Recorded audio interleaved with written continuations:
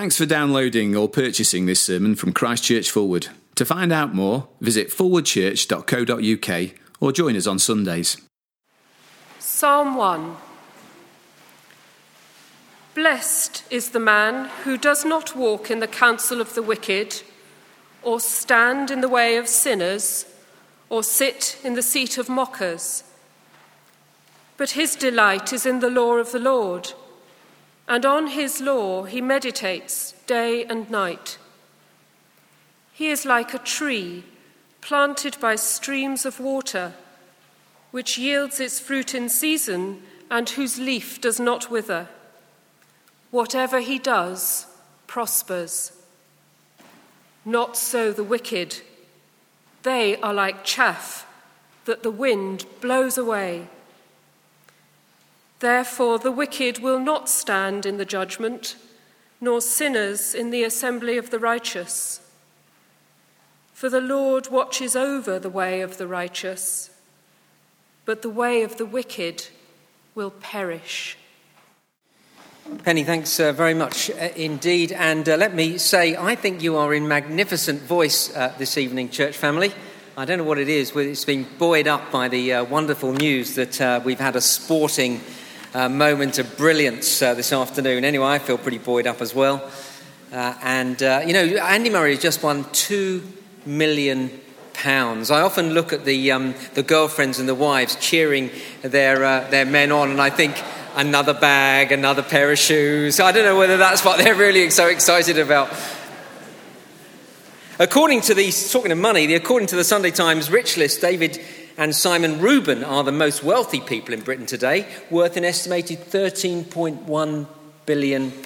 These days, I'm told, the Reuben brothers make most of their money through lucrative property deals. I imagine most of us at some point must have wondered what it would be like to be that wealthy, and maybe if not that wealthy, just maybe the $2 million that Andy Murray has just won. And wouldn't it be lovely just not to have another financial worry in the world? And that desire for wealth and prosperity is not actually as crude as it might first seem. For sure, being really wealthy does bring with it a life of material comfort and hedonistic pleasure. And I don't mind telling you that I find the idea of a life of ease and luxury very appealing. But I think that desire for wealth often has a lot more substance to it than that. For with money comes security. And feeling safe is a wonderful thing. I reckon that's why so many people have been so rocked by the EU referendum vote.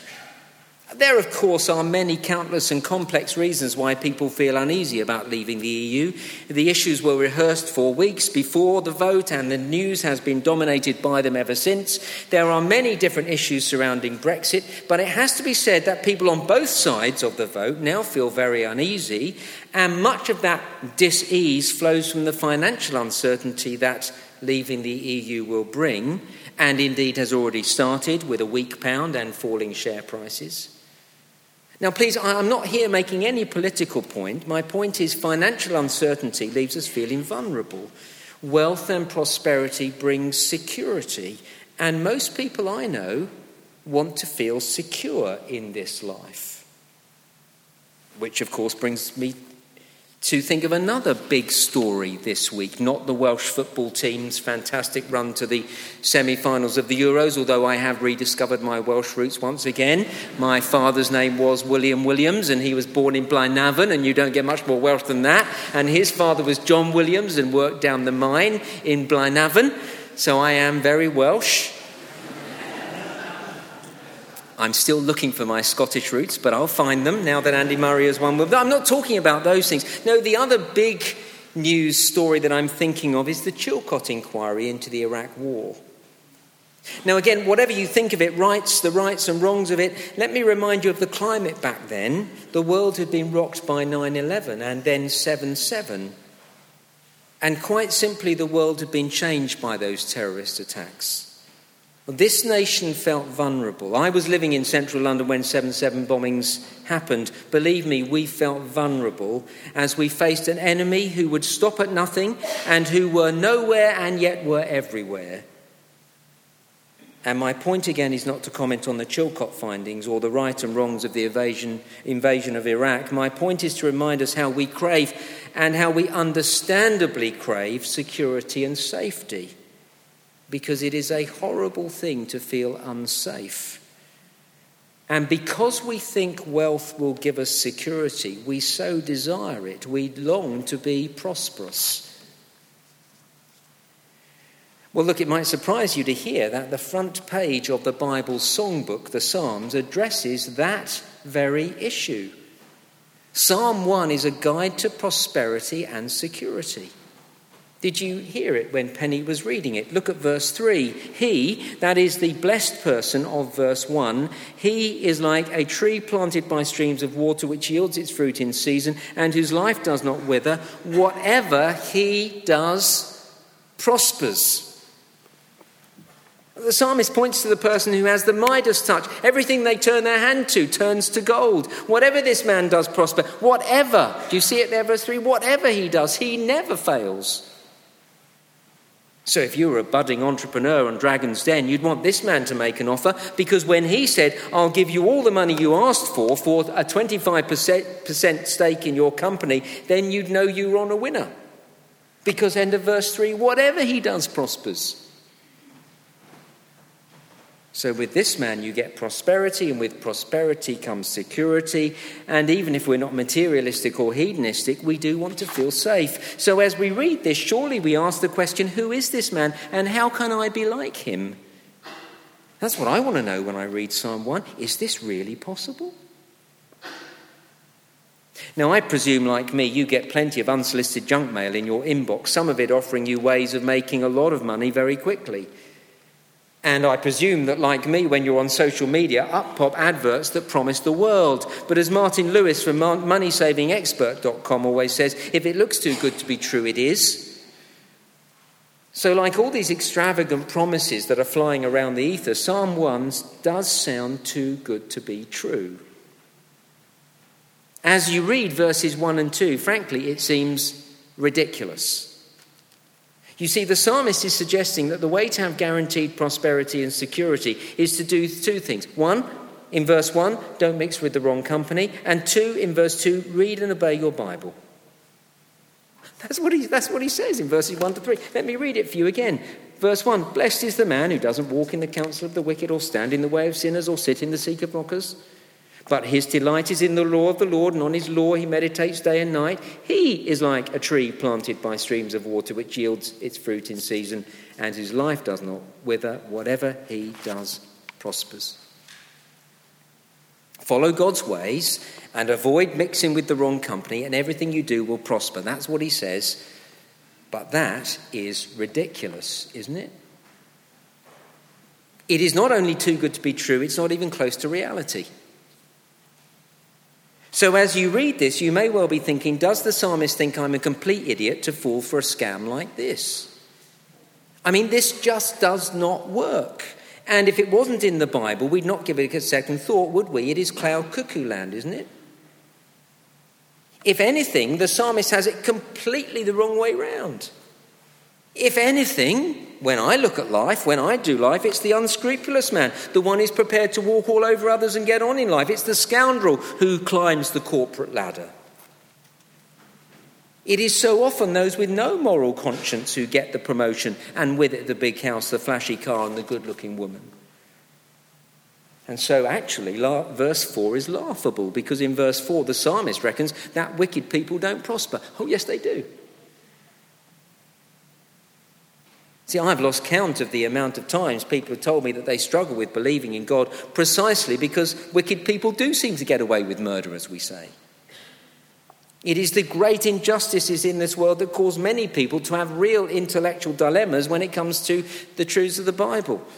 So one way and another, this psalm appears to have it completely the wrong way round, making promises that don't seem believable with a view of the world that doesn't appear to be true. In fact, completely the opposite to the way it is. Now, before you click the delete button and assign this psalm to the trash can, and before you change your settings to ensure that anything else you get from the psalmist goes directly into your spam box, before you do that, look at verse 5. Therefore, the wicked will not stand in the judgment, nor the sinners in the assembly of the righteous. Now we see what the psalmist is doing. He has got a bigger perspective. When it comes to prosperity, the psalmist, like all good investors, has a long-term view. Indeed, he has the longest term possible in view. He's looking at things in the light of eternity and judgment day. The psalmist says here, this is the point really of verse 4, the wicked may appear to be prospering now, but for them there is going to be a Black Monday. Not a stock market crash, but the wicked themselves crashing. There will be a day when they won't have a leg to stand on, verse 5. They will not stand in the judgment. All may appear to be going well for them now, but there'll come a day when those who ignore God, and that is who the wicked are, there'll come a day when those who've cut God out of their lives will find themselves cut off from God and therefore from every good thing that God gives. It is only in the light of verses 5 and 6 that verses 1 to 4 make sense, do you see?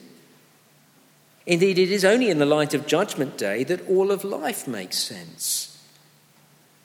Because it is only in the light of Jesus' return that we can assess the value of any of our actions today. And in God's economy, it is eternity and where we spend it that determines prosperity. Earlier this week, I had a day at Wimbledon with a friend. Actually, my wife and son, Joshua, are at Wimbledon right now. If anybody ever suggests that I'm not committed to this church family, I gave my tickets to them. Anyway, that's beside the point. Earlier in the week, I did have a day at Wimbledon with a mate, and we had plenty of time to talk about anything and everything. And at one point, our conversation turned to retirement, just because we were talking about everything. In fact, our retirement is quite a long way off, even mine, even though I've got grey hair. We talked about how we'd planned for our retirement. We talked about housing provision and pension plans. And we've done that because we know it's wise and sensible to plan for the future. It's what financial advisors tell us to do.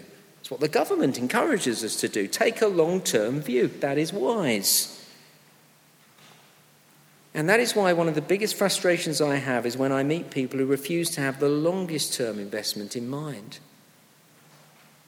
So I find myself extraordinarily frustrated when I take funerals, when I meet family and discover that their loved one has gone through the whole of their lives without preparing themselves for that moment when they enter eternity. And then as I speak to loved ones who are left with death staring them in the face, I find it so frustrating that they also fail to see that they must prepare for their eternal future when it comes. And I find myself frustrated with Christians often. People who know the gospel and know in Christ there is a guarantee of life beyond the grave. Christians, even though they know that, live as if this life were all they have. How frustrating to see Christians make bad decisions that show that they really haven't been thinking about eternity at all, making bad moral decisions and spending their time and money on things of this world that won't make any difference into eternity. I see it in Christians when they retire. The way they use their retirement looks absolutely no different to unbelievers and the way they spend their retirement. So I find myself frustrated with unbelievers when they won't think about investing in eternity. And I'm frustrated with Christians who don't appear to have the long-term investment of eternity shaping their lives. And I find myself frustrated with myself, because I so easily do the same. I so easily and so often find myself living for this life and not in the light of eternity, especially when there's tennis on. It consumes me. I'm not saying there's anything wrong with enjoying some tennis. I'm just saying it becomes everything. And so this psalm says, get a grip, do the wise thing, invest in the future, the eternal future that is mine in Christ. And know that when I do that, whatever I do, when I'm doing that, whatever I do prospers. See, if I've invested my life in telling unbelievers about Jesus, that will bear fruit. I'll meet people in eternity who are there with Jesus Christ forever, because that's what I invested in. That's fruit. That's prosperity. If I invest my life in helping Christians grow and mature in Christ, that will bear fruit, for more and more people will be exposed to fruitful Christian lives and the gospel. This is why I want to give my time and effort and money to seeing this church grow and to training leaders who will help others come to know Christ and grow in Christ, and to plant churches across this region so that Sheffield and South Yorkshire becomes a place where hundreds and thousands of people hear the gospel. But I so easily take my eye off the ball. I so easily begin to invest in things that don't last. And that is why I need this psalm, to recalibrate my thinking. So what is this psalmist's complete guide to success and prosperity? Well, two things. First, he starts his guide by telling us the things to avoid, verse 1. See, blessed is the man who doesn't walk in the counsel of the wicked, or stand in the way of sinners, or sit in the seat of mockers. Now, wicked, sinners, mockers are three ways of describing those who don't follow Jesus Christ. Because in the Bible, that is the ultimate wickedness. God gives us everything. He gives us life and breath and everything we have to enjoy. The only reason that I'm standing here alive and breathing right now is because God has kept my ticker ticking. But so much more than that. He has given us his very life in Christ to bring us back to himself. He died for us to restore our relationship with him. That's why it is wicked to have nothing to do with him, or to treat him as a footnote in our lives. And so here the psalmist says, the blessed man, the one who will be prosperous for eternity, does not, verse 1, walk in the counsel of the wicked, or stand in the way of sinners, or sit in the seat of mockers. Now, please don't misunderstand this. This is not saying don't spend time with unbelievers. That would be ridiculous. It is impossible to live this life without spending time with unbelievers. But the bigger point is, we should want to spend time with people who aren't Christians yet, to tell them the good news about Jesus and about life beyond the grave and about the very eternity that this chapter is about. This isn't telling us to avoid unbelievers. It's about who influences us most, who we look to for advice, who we follow. Don't walk in the counsel of the wicked. When it comes to the really big issues in life, don't follow the advice of people who aren't Christians. They have a different worldview. They will not have eternity in view. Don't stand in the way of sinners. Don't adopt the attitudes and lifestyle of unbelievers. They have a completely different worldview. They do not have eternity in view. And don't sit in the seat of mockers. Don't get comfortable and rooted in a way of life that doesn't have eternity in view. In short, the psalmist puts a question mark over the company we keep, those we're closest to, those we look up to and aspire to be like. Who do you want to be like? He says, I read verse 1, I must ask, who is it I listen to most? Who do I want to emulate? And the progression in verse 1 is very instructive. You see, don't walk, don't stand, and then don't sit. Sitting is that sort of state of permanence. It's a posture that says, I'm rooted here, I'm not moving. And so the first verse is portraying that move away from God and towards permanently living without God and therefore without eternity. See, when I start to walk with unbelievers, when I begin to ask them for their advice on big issues of life, the next step is to stand with them, to stand for the things they stand for, and what comes after that is to sit firmly in another camp. So be careful who you look to influence you. Be careful of the friends you keep, the books and articles you read, the opinions you listen to. Be careful who most influences you. That's what, or rather who, the psalmist tells us to avoid. Second, the psalmist tells us who we should listen to, where we should go to for advice. He doesn't just tell us the negative. He doesn't just say, don't do that. He says, do this. And that's in verse 2. But, in contrast, the blessed man's delight is in the law of the Lord, and on his law he meditates day and night. It's simple. Rather than have your mind influenced by the ungodly, fill your mind with God's thoughts and God's ways by reading God's word. You see, there are so many influences around me every day. Every time I watch the television and read the newspaper, every time I go to the cinema or read a book, every conversation I have with friends and colleagues, all the time, to a greater or lesser extent, I am being influenced, whether I like it or not. I can't avoid that. And I'm being influenced by people and concepts that don't have eternity in view, of course. So to counteract that, I need to be sure every day to listen to God and be influenced by him.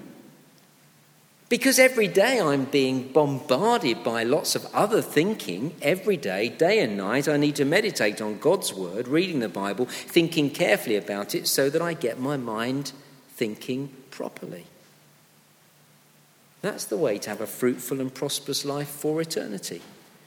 That's how to make sure you don't go astray. That's how to invest for the long term. Daily meditate on God's word. I don't mind telling you I'm deeply worried by the level of serious personal Bible study among Christians today. You know, years back it used to be one of those things that Christians knew you should do. Have a daily time reading the Bible. But when I've been involved in interviewing people who apply to be trainees here, and I don't do it so much now, but I did a few years ago, I used to ask the same question. I used to say, tell me about your pattern of personal Bible reading and prayer. And very rarely did I hear about disciplined daily Bible reading and prayer. And even when there was a daily routine, very rarely did I hear about substantial Bible reading, substantial in time and depth. And the thing that worried me most is those were the keenest Christians we were interviewing. Look, if you're not in the daily habit of reading the Bible and you are a Christian, please start tomorrow. And you might say, I don't know where to start.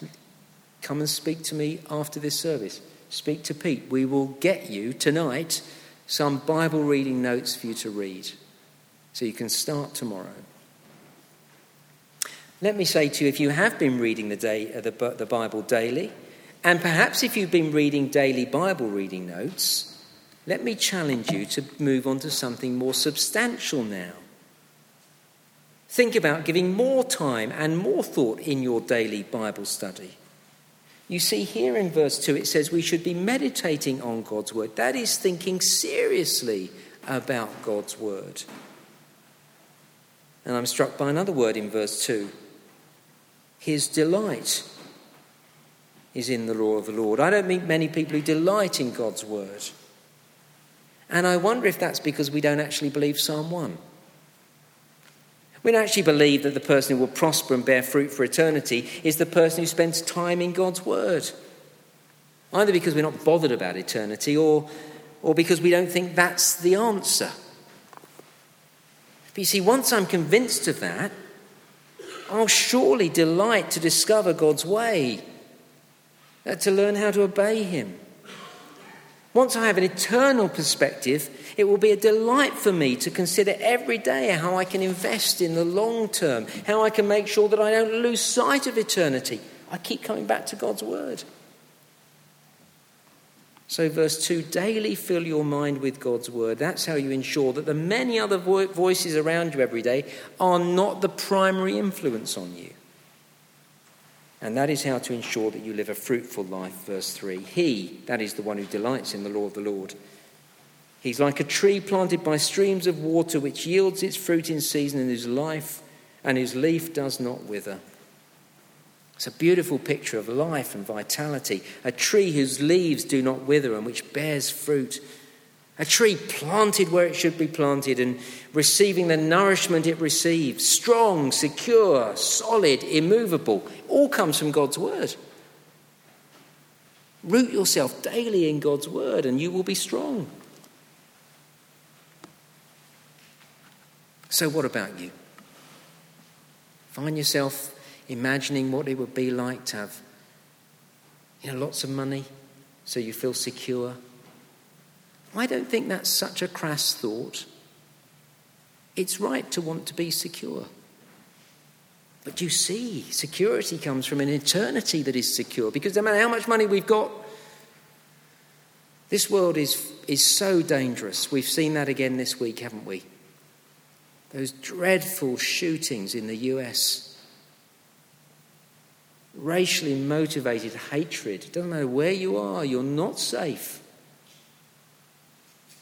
But you can be safe for eternity in Christ. So maybe you're not a believer here tonight. Thanks for coming. Can I ask you to think about eternity a bit more? Think about investing in eternity. Please think about it. Don't wait until Pete or I come to meet your family when you've died and they look at us and they say to us, well, she wasn't religious, but he was a good person. Which is just a short way of saying they weren't interested in God. And perhaps you've lost your way as a follower of Jesus Christ. You're still here. Well done for coming. Will you think about eternity? You're finding lots of other things are sort of grabbing your mind and taking you away from the things of Jesus Christ. Think about eternity and say, I'm going to get back to these things. I'm going to start again reading the Bible every day, getting my focus right. And maybe the majority of us here are not unbelievers and have not lost our way, but we're Christians and we're trying to keep going. Well done. But if you're anything like me, you keep finding yourself tempted to invest in the present and not in the future. Psalm 1 recalibrates your thinking. And whoever you are, Psalm 1 says, start reading the Bible every day. That's where we find the security we crave. And that is where we will find ourselves rooted and established and therefore prosperous for eternity. Let's pray together.